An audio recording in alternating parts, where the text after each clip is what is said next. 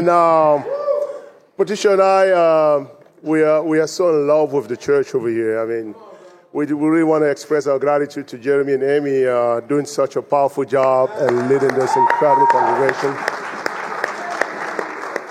Yesterday, the brother took me out to watch a movie. Oh, man, that was an incredible experience. I've not watched a movie for the past maybe 2 years, and I just found out, man, you gotta go out and have more fun, watching some incredible movies, you know.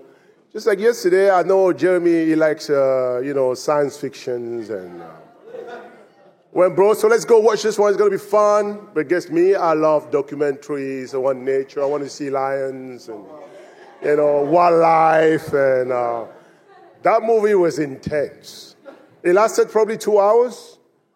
I was probably asleep maybe 25 times, and then so I just want to confess to Jeremy and to the brothers, because they're like, bro, how did you find the movie? I went, oh, it was cool, man. But most part, I was just coming back like, okay, what happening? Oh, okay, they're killing somebody? Not yet. Okay, all right. And but it was fun. It was fun being with the brothers, and I get to know all the Bible Talk leaders, and now I know a lot of names. I have new friends. Thank you so much for hosting us, and I promise we're coming back soon by the grace of God. Amen. That's awesome. And sisters, your Women's Day was so powerful. Yesterday, and even though I was not invited, but I was doing everything to just, Unfortunately, by the end, the food was gone, and then I went around the table, I found nothing, so Jeremy had to give me a coffee somewhere, no problem, but I was happy. But I still love all the sisters, amen? Praise the Lord. The title of my charge this morning is, Do Not Drift Away. Let's start with a prayer. Father, thank you for your faithfulness. Thank you for being such a loving dad. You always have a plan to prosper and not to harm us.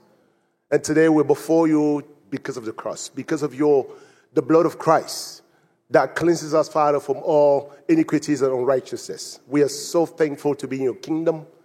Thank you for forgiving us, Father, when we don't deserve it.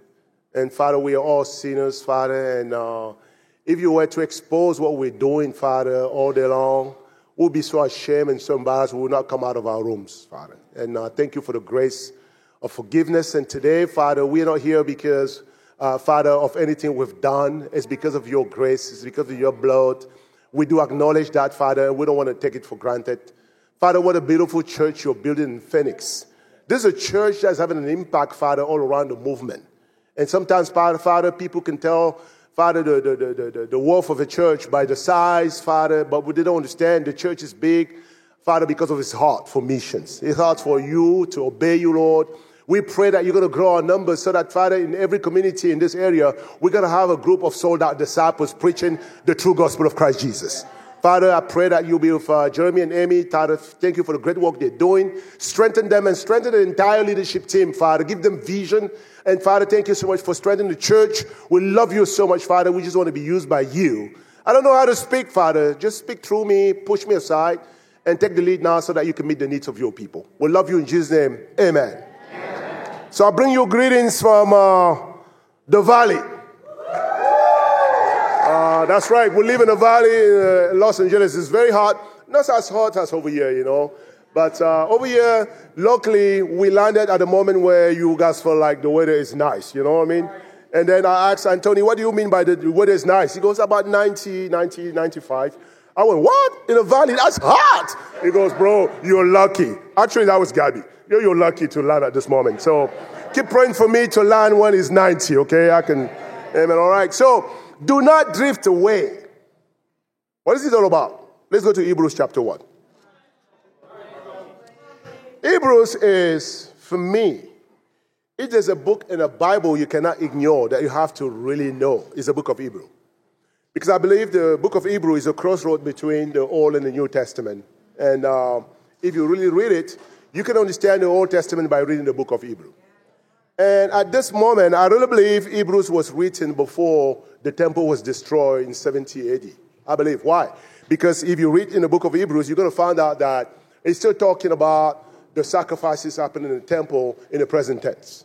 So that's an indication for me that this was written before the temple was destroyed. And also, this book is very important because at the moment the Holy Spirit is inspired this book, some disciples have been disciples for a certain amount of time. And you know, there's always a test of time with whatever you do.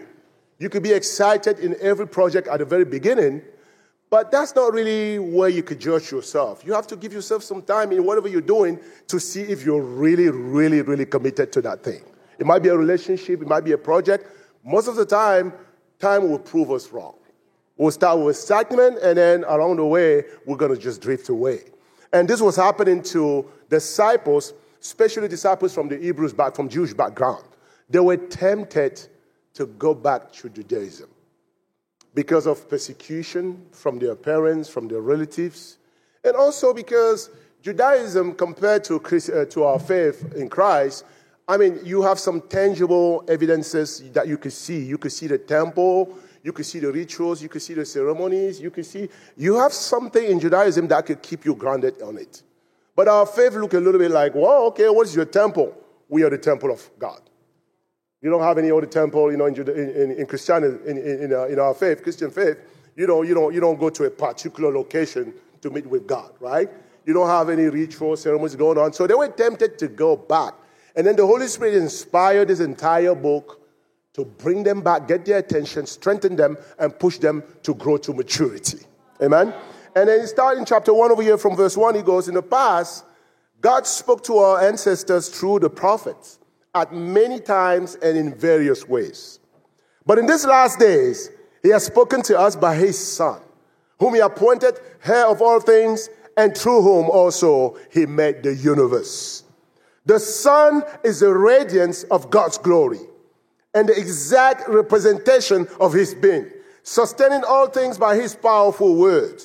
After he had provided purification for sins, he sat down at the right hand of the Majesty in heaven.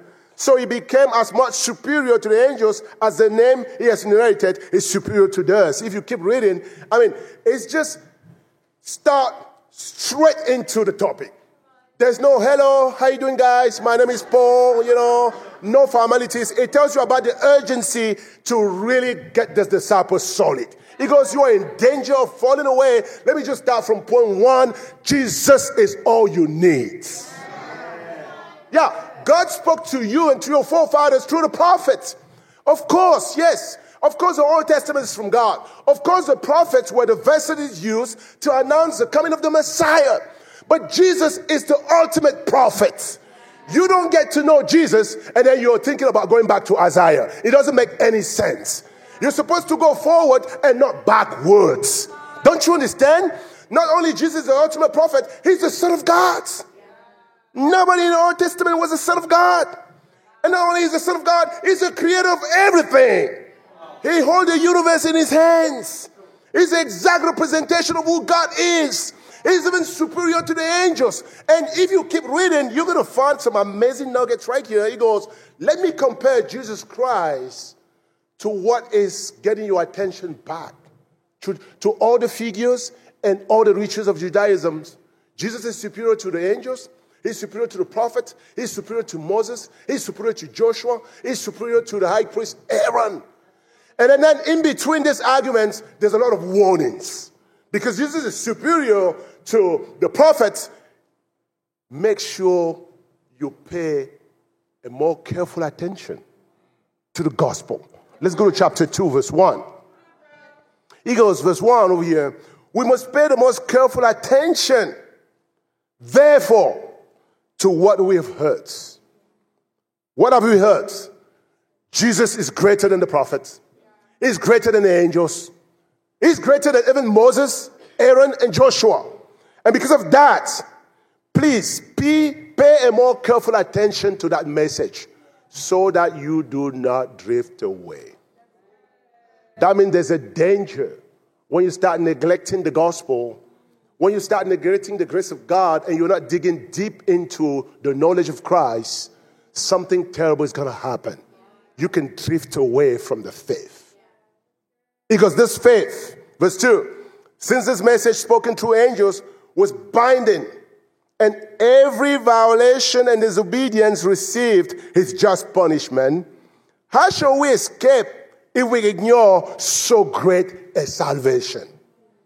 This salvation was first announced by whom? By the Lord. Was confirmed to us by those who heard him. God also testified to it by signs, wonders, and various miracles, and by gift of the Holy Spirit distributed according to his will. Church, there's a true danger for a son of God to fall away from Christ.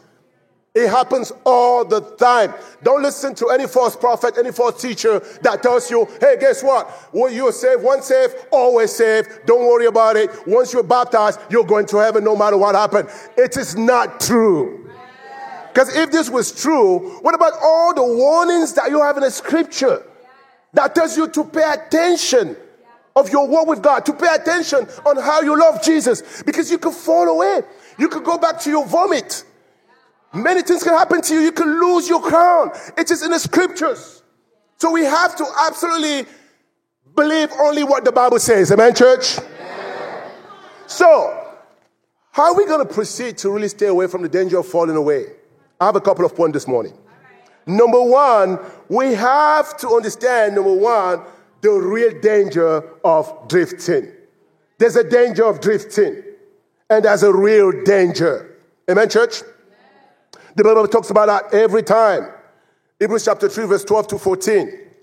He says over here, Hebrews 3, 12 to 14. See to it, brothers and sisters, that none of you has what? A sinful and unbelieving heart that turns away from the living God. But encourage one another daily as long as it is called today, so that none of you may be what? Hardened by sin's deceitfulness. We have come to share in Christ, if indeed we hold our original conviction firmly to the very end. You see that? There's a possibility to fall away. Man, what about being a disciple for 27 years and telling you all these incredible stories, all the surviving stories from Africa, from India, from all over the place, just to end up falling away from Christ? Do you know how many people in the street of Phoenix are former disciples and former Christians? And you meet them, they go, oh yeah, I used to go to church. Yeah, I knew Jesus once. I knew the Bible. No, that cannot happen. That should not happen to any of us. But you got to invest in that, amen? And these are things that you should know about drifting away. There's a real danger. Number one, what do you have to know about drifting away? Drifting requires no efforts. That's why it's easy to fall away. Because it requires no effort. And actually, at the moment when you don't want to do any effort in your relationship with God, you're a candidate. You're a candidate. The devil wants those type of people in the church. Doesn't want a church that's asking them for commitment. They don't want a church that's asking them to evangelize, to give contribution, to go to the neighborhood and share their faith. They don't want that because they don't want to be comfortable. If you want to be comfortable, the kingdom of God is not for you. Because you're going to fall away. Because falling away requires no effort. Hebrews chapter 2, verse 1, he says what? We must pay the most careful attention, therefore, to what? To what we've heard, so that we do not drift away. There's no effort. If you don't pay attention, you're gone. What effort does it take to slander somebody else? What effort does it take not to read your Bible every morning? What effort does it take not to evangelize? I mean, drifting away is so easy because it requires no effort. That's probably why some people are falling away from Christ. You just have to stop paddling, you stop rowing, you stop navigating, and the boat will begin to drift. Right? Number two, it is an unconscious process. There's a real danger. Not only it takes no effort, but it is an unconscious process at first. That means somebody who is drifting away might not even realize it. Does that make sense? I remember planting the church in a place called Congo in Africa. And you have two countries called Congos. And you have the Belgian Congo and then the French Congo. But they're only divided by one river in the middle, the Congo River. And on both sides, you have the capital cities of Kinshasa and then Brazzaville. Patricia and I planted a church in Brazzaville, but we were overseeing the church in Kinshasa. So every time to go encourage the church in Kinshasa, you have to cross the river. But guess what? The boats that they use over there are not just like the boats you have over here in Phoenix in the canal, right? Some nice boats, and then air conditioning there. I mean, that's amazing. And, all right, you go on a boat over here, you have air conditioner, you pay maybe $10, and then you drive you through the canal, and you come back safe, no problem. There's no crocodile in the canal, right? Yeah, there's no hippopotamus there. It's just a nice canal, you know what I mean? It's like the Lord have taken all the danger in it. I mean, you just have a ride. You could sleep, you could read, you could eat your whatsoever, in and out, no problem. You know what I mean? And the life is good. And you're always sure you're going to be safe. Nothing's going to happen to you in the canal, actually, amen. What's going to happen to you in the canal? But sometimes, by living in such an amazing country like this, we could get out of touch with the true reality in the rest of the world. You go to Congo, and then you want to cross that river, you're going to see the type of boat they're going to put you into. I think even Peter's boat was better than some of the boats that he used to. You know what I mean? So, and then we go, and then we keep hearing these crazy stories. There's some people that the boat was drifted away, and then they shipwrecked. It happens every time. Just Google it, Congo River shipwrecked. You're going to see a lot of stories. True stories. People die by hundreds every year, just crossing that river. And then we went on the boat. I'm crossing the boat with two other evangelists, and then we're praying to reach Congo. And that boat was designed to have about 15 people or 20 people, but over there in Congo, they'll put like 50, 55, 60 people to make money, of course. And then we're all packed in it. And the engine is not actually the original engine of the boat. The engine has been probably, transformed so many times. It's probably the engine of a dead car somewhere. They put it there, they manage. And the way they start the boats, they put 50 people on it or 60 people, and the boat's like this. You can already see it. Like it's not balanced. It takes a lot of faith to get in it, man. Not just to get in, but sometimes to get your wife in that boat. Oh, my goodness. And then when everybody on board, now this guy will put a rope on the engine and go, poof, poof, poof. I'm like 15 times try it goes, pop, pop, pop, pop, pop, pop, pop, pop, pop, pop. And then there's a thick, dark, black smoke going in the air there. Wow, talking about polluting the environment, right? And then there you go, bop, bop, bop, bop, bop, and then you guys are moving a little bit, every 10 minutes, maybe you're moving like 2 inches. And we all the ace, like, man, you're all like, there's no air conditioner, no space, a lot of people. And right there by the middle of the river, the engine stopped.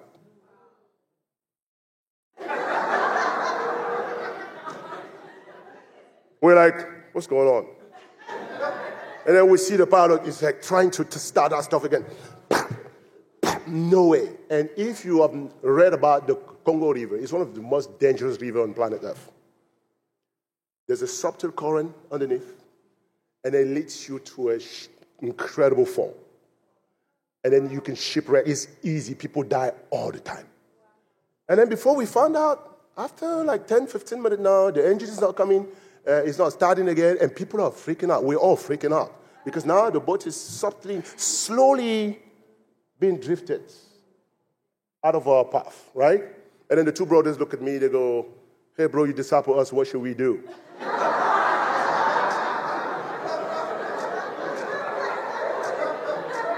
I go, "Now you want a tea time, right?" Now I should tell you what we're gonna do. Do you think I have an idea what we're going to do, bro? Don't ask me, man. Let's pray, bro. They're all looking at me like, bro, what should we do? I mean, tell us, what's going to happen? What's going to happen? I mean, you guys, can you think a little bit, man? What's going to happen? You want me to tell you the bad news? I'm not going to tell you that. Let's just pray. And we prayed. Pray, Lord, beg God. I'm thinking about my wife who's home, my kids. Says, Lord, I don't want to die. You know what disciples say all the time? I want to die for Jesus. I'm not too sure. Yeah, it's easy to say that right here with air conditioning in the room. Yeah, are you ready to die for Jesus? Yeah, sign me in. The Lord is like, you are joking, man. You don't even know what you're talking about. You want to really die? When you face it, I don't think you go, okay, now it's time to go home. Okay, guys, I'm going to heaven. Bye. No, we don't do it like that. I was freaking out. I went, Lord, I'm too young to die, Lord. Have mercy on me, Father. I'm going to evangelize all the nation, please. Give me some time. We prayed, begging God. Man, those prayers are intense. For some of us, it takes us being in a very hard situation to start really praying with our heart, amen. But when things are going well, you're praying like, hey, Father, how you doing? You know, amen. What's the weather like in heaven right there? You know what I mean? And then, by the grace of God, the engine, pop, pop, pop, pop, pop. No, didn't start. Doesn't start. It took another boat sent by God, I really believe. That boat was overloaded as well, but they had enough compassion to come to us, put a rope to tie our boats to theirs, and drag us to the shore. Praise the Lord. That's why I'm here in Phoenix, amen. But it's a very unconscious process at the beginning. When you're drifting, you don't know it until it's too late. When the speed of the current increases, that's the moment you notice it. And most of the time, it's too late. That's why people start screaming, we died! Too late. Because you don't want to be at that place, amen? So it's an unconscious process. And number 3, drifting away also, and there's something you have to know about it. Guess what? You never drift upstream or against the tide. I wish this could be true, but it never happened like that. Like drifting against the tide? No, it takes a force because you're riding the river and the current is going this way and then you're going this way. So it takes the power of the engine to get the boat, propel the boat forward, right? But if you stop the engine, what's going to happen? The currents are going to take over the lead. And you never drift away upstream. And upstream, guess what? In the Christian life, we are riding against the tide of the world to go to heaven. You see, and it takes an energy to propel you forward. You have the Holy Spirit and you have your own will. That means you have to cooperate with the Holy Spirit. Some disciples are waiting for the Holy Spirit to do the prayer, to do the quiet time for you, to evangelize for you, to do everything for you. And all you have to do is just say, hallelujah, Holy Spirit, thank you. It doesn't work that way. It's the Holy Spirit plus your will. You have to make the decision to submit. It requires effort from you to keep, riding against the tide. That's why Christian life is so tiring. If you're a true disciple and you're never tired, put a question mark before you. And some people fall away because they say, I don't know, man. Since I became a disciple, I know, man, life is very hard for me. I feel tired all the time. I go, of course, yes. Because you are swimming against the tides. And every day you have to battle against the temptations, against, the waves of impurities. And you have to battle against, bitterness. You have to battle. You have to invite somebody, study with them, give them your food. And sometimes after 3 months, they don't get baptized. That's disappointing. Right? I see you. I go, hi, Joe. How you doing, man? Do you want to study the Bible with me? Yes. And then I'm investing in you to save you. And then I take you to, I don't know, man, to Chipotle. And then I buy you some tacos. I'm a nice Christian. But I'm courting you. I want to save you. I want to get you married to Christ. I'm trying to sell you Christ, right? And I do everything. I visit you when you're sick. I go to the hospital with you. I stay with you up to midnight to study the Bible. And then we're moving forward. After 3 months, you go, no, I don't want to be a disciple. What do you think that's doing this to me? Man, I'm hit. That's hard for me, man. And I feel tired. But you're only tired because you're riding against the tides. Now, don't let anyone sell you this false Christianity where you go, I don't want this church. They're always doing missions. They take my money. They take my time. They take my heart. They take my mind. They take everything about me. I don't want that church. That's actually the church you want to be into. Right? Now, if you want to stop swimming, you don't want to swim against the tide, guess what? Okay, the currents are going to take over. And the currents are going to determine where you're going to land. Do you want that to happen? And you go find yourself a church where they only go once a month, right? Or they go once a week to go, hallelujah, and they're still only there 30 minutes, you know what I mean? All right, it's okay. Don't tell me to give money. Don't tell me to evangelize. Don't tell me. And you go, why is comfortable over here? I love this church. Even the preacher speaks slowly. Man, this place is so calm. This place is so neat. Even the preacher, he goes like, hello, everybody. I'm Pastor Bob. May the peace of the Lord be with all of you. I love it. When it becomes so comfortable like that, guys, guess what? That's the atmosphere in hell. Why do you think hell is attractive? Because hell will deceive you. Then everything is just like that. No, guys. You have to keep riding against the tides. That's a sign that you are saved and then you're still alive in Christ. Amen? Another sign, the speed downstream increases when you're drifting away. At first, you don't see it. But when you're getting closer to the waterfall, what happened? The speed goes faster. Ooh, at that moment, it's probably too late to try to reverse it. So I don't advise any disciple to find himself in that position. Because temptation at the beginning, you can fight against temptation. When you're being tempted with immorality, with anger, whatever it is, at the beginning, it's only a seed that was planted by the devil in your heart. You could still master it. You could take it out. You could be open. You could be real. You could go on your knees. You could open the scriptures. You could get convicted about it, and you could reverse it. What about if you give some time to the seed to grow? What's going to happen? Now the seed is going to give birth to what? Absolutely the same. To a little tree. And once you have a tree in your heart, what happened? The tree is going to grow roots. Because the tree now needs to be strong. Takes over. You see the concrete outside? For those who are engineers, concrete, to have a concrete like this is a very solid process. The concrete, you see the amount of cars that goes in the concrete, and they never damage the concrete. The concrete is solid. Just plant a tree around the concrete and give that tree some time. What would the roots do to the concrete? Very subtle process. It takes time, but the roots of the tree will absolutely break the concrete. That's how the roots of sin operate in our heart. They just want you to give them a chance to come nest in your heart. At the beginning, they're a little seed. You could pluck them away. You could confess your anger. You could confess your bad attitude. You could confess it and you could get rid of it. But if you give it some time, oh my goodness, it's like the speeding process with the stream. At one moment, you cannot control it anymore. It's too late, even if you want to. Don't get yourself in trouble, church. The speed downstream increases. Those are some of the things that we have to know about. Drifting away is a real danger. Amen, church? And then lastly, it is dangerous to other people. When you're drifting away, you become a danger to other people.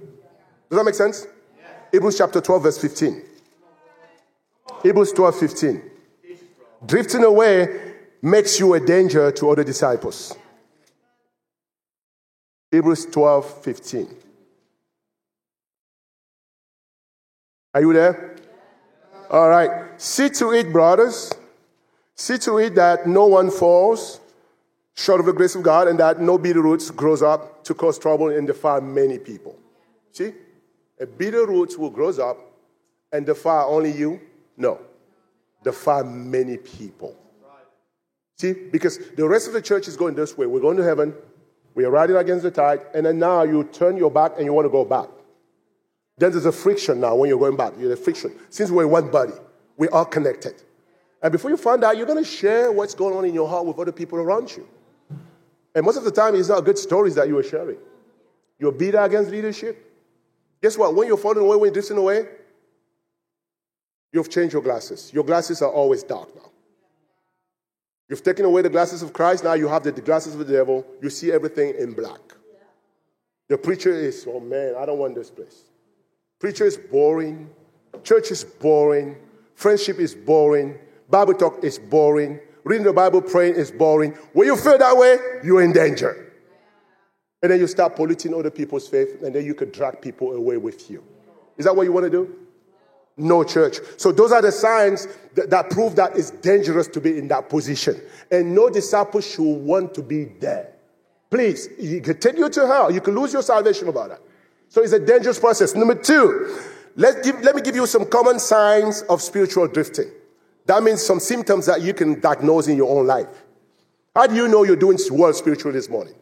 If you find one of these signs in you, it's time to go see the doctor spiritually right now and get yourself back in good shape. Amen, church?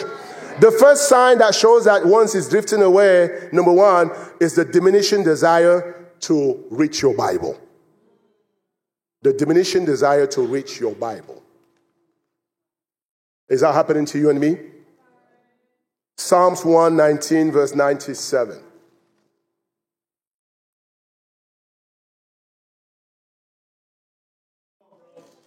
It's the longest psalm in the Bible. 119.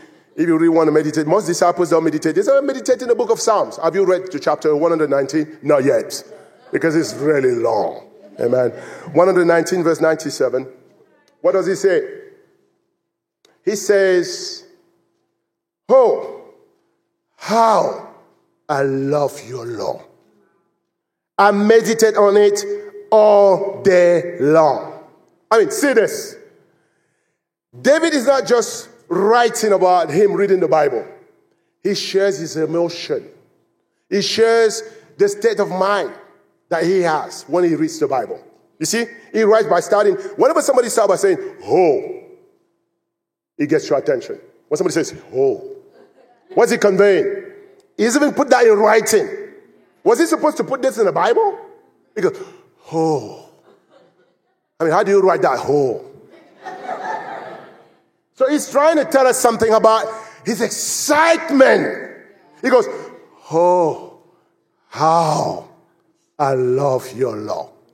Most disciples will only say, I love your law. But not David. David goes, oh. It's like sitting in front of your favorite meal. You know what I'm talking about, right? Yeah, of course. Yeah, you look emotionless in the church. You look like you have no emotion until you finish church and you go for your favorite lunch. Man, in the fellowship, you don't say, oh, bro, let me give you a hug. Oh, can I serve the church? You're not like that in the church. You're very wise, you're very calm, no problem, until you get out to Chipotle. And when they put that tacos in front of you, you go, oh, I love Phoenix. I love this city. You don't even say, I love this restaurant. You go, I love this city. Tell me how the two can come together. Because you're excited.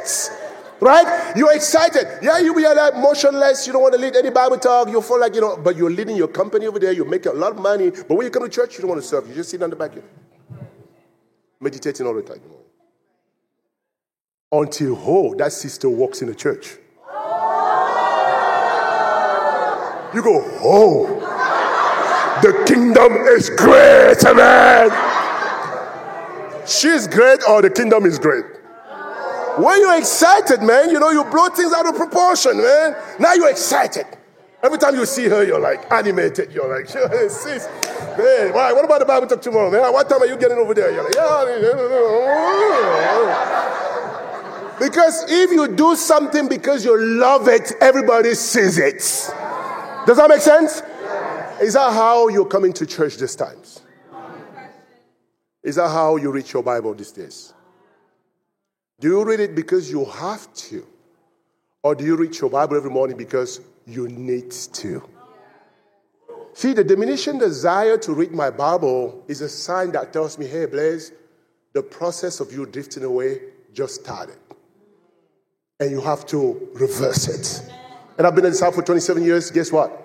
That happens to me sometimes. Where I don't really want to read my Bible. Sometimes I feel like I already know it. What arrogance. You know the Bible, bro? Man, you're stupid. What a stupid excuse. Sometimes I go, I just open it like this. Oh, Zephaniah. Some of us, that's how we do it right now. We go.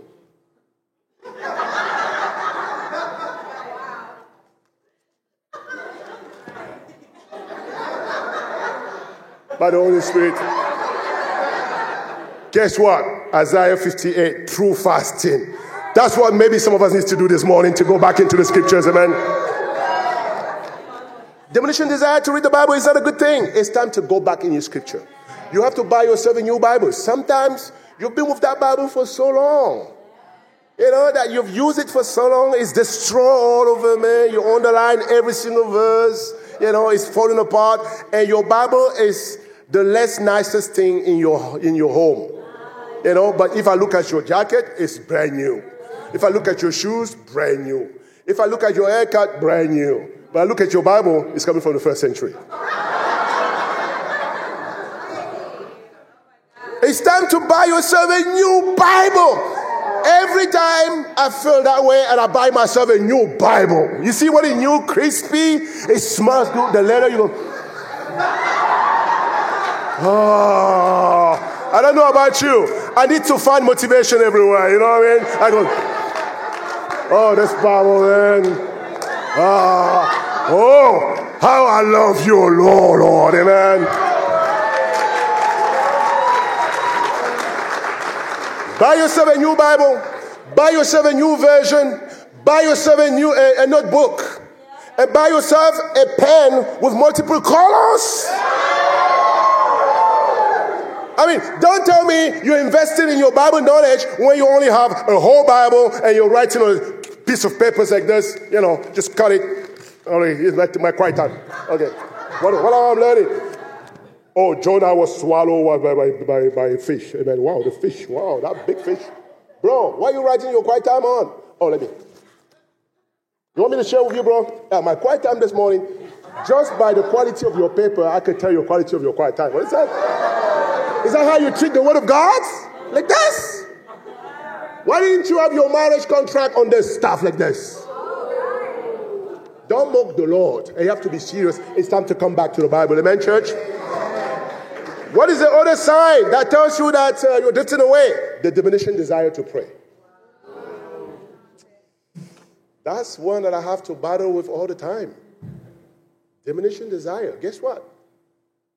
Time is going to test you.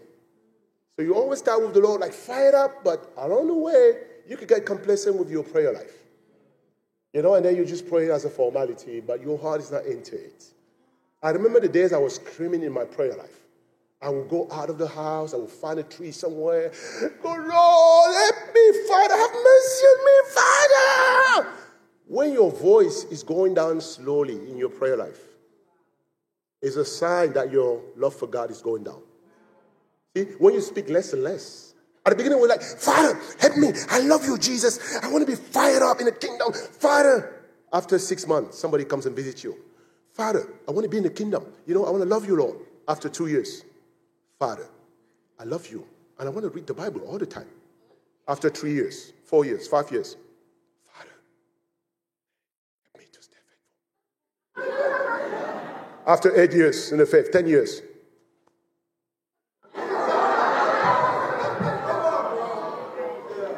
What are you doing? I am praying in my heart. You're praying in your heart? What about if David prayed all the Psalms in his heart? Will you read it today? How will you know?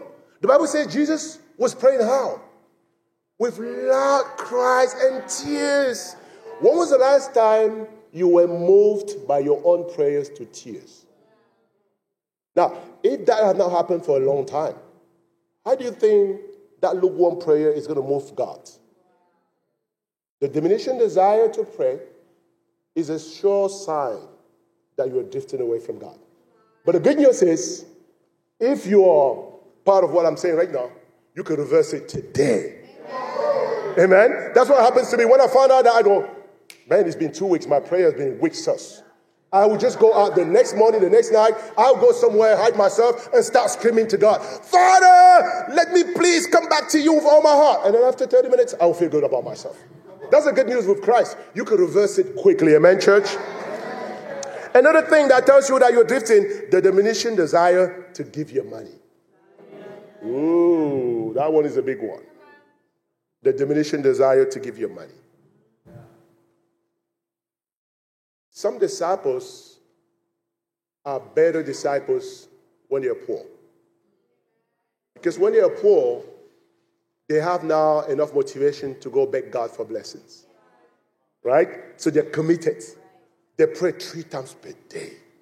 Man, you're making only $500 per month now. You go, Lord, I need more. I have a family. I need to put food on the table. And you're genuine, you're sincere. And you pray. You beg God. You want miracles to happen. And at that moment, when you're poor, you believe in miracles. Right? until they happen. Guess what? What do you think? Which one is more difficult to manage? Poverty or wealth? Some of us will think, oh, no, if God blesses me, oh man, I'm going to be so grateful. Maybe you've not been blessed yet. Ask people that have been blessed. When God answers your prayers, there's more temptation to be ungrateful. See, when you were having $500, you were giving $50 to the Lord easily. Easy. You're like, $50, of course, 10%. And then you've been praying for years and God promoted you. Now from 500, now you're earning 10,000 per month. And your 10% is how much? 1,000. You go, what? Do you think God needs $1,000? Now you become very spiritual now. Arguing about your place to church. You go, preacher, tell me, do you think God needs bread, man? Everything belongs to God, man. He doesn't need anything from anyone. 1,000? Yes, but why are you looking about the 1,000 that you're giving to God? What about the 9,000 that are staying in your pocket? What type of share is that? He gives you 10,000, you take 9,000 for yourself, but you're struggling to give him 1,000. And then now you take the 9,000 and you take 300 from his 1,000. And then you take 500 from his 1,000. Before you find out your pledge is only $200. And then you go, I used to give only $50, now I'm giving 200. That's cool. You think God is stupid? That diminishing desire to give to God is telling you your treasure is not in his kingdom anymore. And if you find yourself in that position this morning, you can reverse it today. You have to make that decision. Because what was a blessing can turn out to become a curse for your life. Amen, church? Yeah. So don't eat and be satisfied and then forget the Lord. Yeah. Deuteronomy chapter 8. Amen, guys? And then the diminishing desire to be with God's people. If you feel that one also, you're in danger. You're drifting. The diminishing desire to be with disciples. Has that happened to you? Oh my goodness. Psalms 122 verse 1. Let's read this one. I hope you're fired up this morning. Psalms 122 verse 1. The diminishing desire to be with God's people. To fellowship with disciples. Is a sure sign that something is wrong. Look at David's attitude over here. He goes, 122 verse 1. He goes, over here, right. Everybody's right there? All right. I rejoice with those who said to me, let us go to the house of the Lord. Verse 2. Our feet are standing in your gates, O Jerusalem. Wow. David rejoices with those who said to him, let us go to the house of the Lord. See, he doesn't rejoice with those who tell him, let us leave the church. Let us stay away from the church. That means he's surrounding himself with a group of believers that will always encourage him to go back into the house of the Lord. He wants to be with them. Are your best friends in the church? If you really believe that we're going to heaven, that if you cannot become a disciple, you cannot go to heaven, how is it that your best friends are in the world and you're not even influencing them to become disciples? Tell me how much you really believe in the message you're preaching. See, some of us, we come to church and then we're just looking at our watch all the time. What time is it? Oh man, this church service is getting long, man. Once we say, last song, over.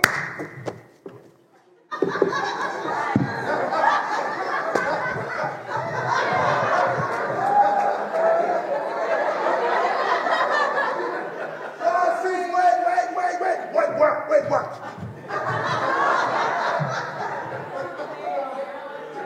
But when you're watching your football match, when you're hanging out with your friends, your true friends, you never look at your watch. It could go on forever. You're like, oh, stay, man, let's have some more. But with God, you go, hey, Lord, you only have 2 hours for this. And I'm watching. At what time does the church service start? 10. It should end by 12. If you pass 12, man, I'm going to struggle spiritually. Hey, sis, can we go on date this week? No. Some of you have not been on date for 3 months. Every time somebody asks you, you go, no. Why? Because you don't feel the desire to sleep with disciples. You know? And you're thinking, we're going to go on dates. What are we going to do there? What are we going to do there? And some of you brothers, you contribute to this, you know what I mean? You go on date and you become too spiritual on dates.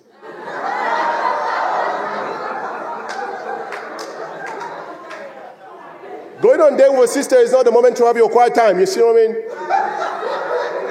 So you go pick the sister in front of her building. Before you get into the car, you go, hey, sis, let's pray. To get in the car, yeah, let's pray. Father, that's our time together. Father, and then your prayer will last 15 minutes just to get in the car. And then you get to the restaurant to eat. Hey, let's start with a prayer right now. Father, yeah, and you think you're impressing her, right? Yeah. And then you go, and then, okay, sis, what are you going to eat? Okay, oh, you eat, okay. Oh, don't eat pork. That's not spiritual. Okay, sis, what have you been learning in your Bible this week? Oh, let me share, sis. I'm ready to share with you some incredible stuff that I've learned this week. 25 scriptures. Then the sister feels like, oh, man, this guy, man, I love being with Christ and read the Bible, but there should be a little bit of balance right there. So, brothers, please don't do it that way, man.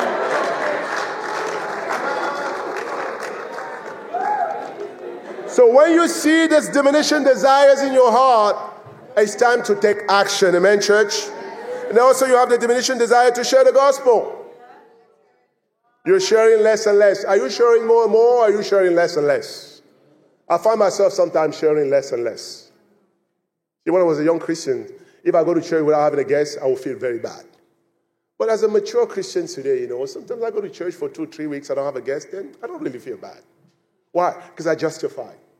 I've been bringing people to church for years. I've been fruitful for years. You know what I mean? My glory shouldn't be in the past. Every day you should be growing stronger. Amen, church? Next week you got to have a guest in the church. And if you don't go for it, you're not going to have it. Amen? And then number 3, to finish. Now that you know that it's a dangerous thing to drift away, and now you know the signs, the symptoms, check your life. If you see one of the symptoms, it's time to have a great talk today with your discipler, with brother and sister that can help you spiritually. Amen, church? And then lastly, what are the currents that can cause you to drift? The current that can cause you to drift. Number 1, the current of time. Galatians chapter 6, verse 9. Time can be your biggest ally, but can also be your biggest enemy in your walk with God. Galatians chapter 6, verse 9. The currents of time. Verse 9. He says over here, let us not become what? Weary in doing good. For at the proper time, we will reap a harvest if we do not do what? Wow. Time is a dangerous thing.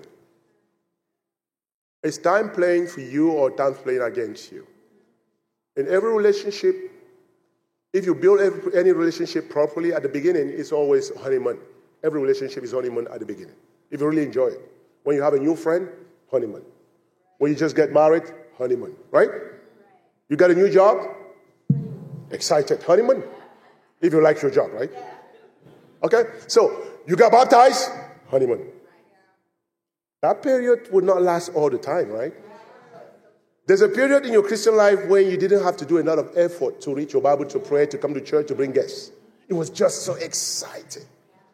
Then with time, when you get used to the good things of God, if you don't renew your spirit of gratitude all the time, you could take the good things of God for granted. Does that make any sense? Yeah. Like I've seen people starving in Africa, and they're starving to the point of death. And then now I will go like, wow, this kid is suffering a lot. I have to do something about it. Then I remember taking one of this young girl and then adopting her into our family, not legally, but taking her to live in our family. She was not having any food. Now she's living in my house.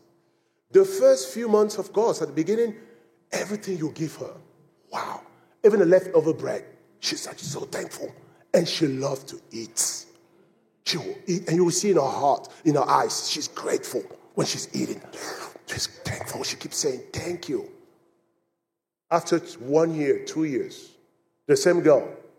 Now when we serve her food, she goes, why are we all eating all this rice all the time? I remember those days. I was so shocked. I went, what? And sometimes you will serve her. Yeah, true story. Sometimes you give her food and she doesn't eat it. And then she's moody. And I go, what's going on? She goes, I'm tired of eating that stuff. And I'm tempted. I'm like, do you remember where you're coming from? Now you have a choice. How many of us are like that with Christ? Hey, Jesus, what? Planting another church? I'm used to it. Jesus, what? Leading a Bible talk? Jesus, what? I'm not happy. Tell me how you can be a disciple and not being happy. What more does it take to make you happy as a disciple? When you already have Jesus, you have the blood of Christ, you have that incredible sacrifice on the cross. What else should God do beside of giving Jesus that will make you happy? That's the ultimate sacrifice. If the cross, if Jesus' love is not enough to make you happy, there's nothing that will make you happy on planet Earth. Amen, church? So the problem is not the church. The problem is not your partner in the gospel. It's not your discipling partner. The problem is your heart. Let's always check our level of gratitude and keep thanking God for whatever grace we have in God's kingdom. Amen, church? Amen, church? Yeah. Are you grateful to have a movement? You see, you don't even understand the importance of having a movement of churches coming together and dreaming for one purpose, evangelizing the world, until you lose it. Are you grateful for discipling? Like you feel like, oh, why? This brother's always asking me about stuff about my life. I mean, I don't feel comfortable. But guess what?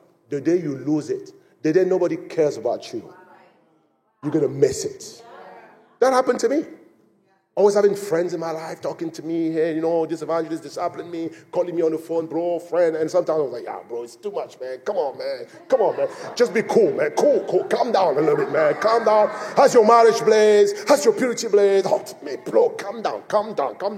Until one day, the movement crashed, and we were not doing discipline anymore. Now you're going to church like a zombie, and everybody's looking at you like, are you thinking, ask me something? Talk to me. Yeah. I used to travel to all our churches all around the world, and then people would welcome me like, Blaise, my brother, give me a hug. After the crash of the church, I traveled to the same churches. They're like, how you doing? I just landed from Africa. How you doing?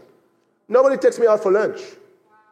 Sometimes, unfortunately, it's when you lose the good things of God that you regret it. So time will test us. How you doing with time?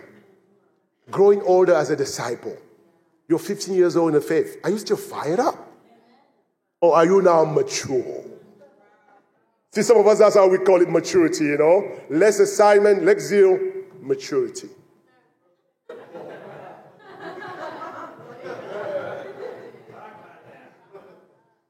How you guys doing? Bro, why are you like that? I'm getting mature. Never lack in a zeal, man.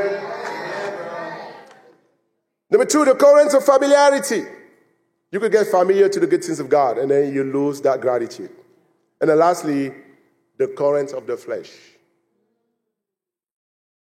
The less grateful you are, the more sinful you become. The less you read your Bible, the more you sin. The less prayer you do, the more sin you commit. I mean, you got to choose today. Drifting away is a danger for every disciple. Nobody is human. Peter could fall away. Judas fell away. You and I can fall away. We have to play by the rules. It's time to go back. If you diagnose any of these symptoms in your life, don't get down on yourself. We all get sick from time to time spiritually, amen? Now, The stupid thing to do is to find yourself with a fever 100 degrees and then you don't go to see the doctor. You go, it's going to go away. Once you see the symptoms, they don't just go away like that.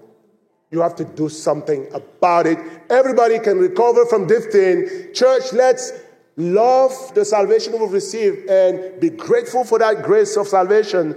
And let's stay in the race. Let's fight hard because we are riding against the tide. That's when we get tired, but get your energy from the cross. Talk to your brothers. Get some disciples to inspire you. Be in your scriptures. Read your Bible. Pray all the time. And go back to work. When we help other people to come to Christ, we're investing in our own salvation. Evangelism is not just to save people that are lost. Evangelism is to keep those who are saved. Amen, church? Amen. Do not drift away, and let's keep building the great Phoenix Church, and to God be the glory. Amen.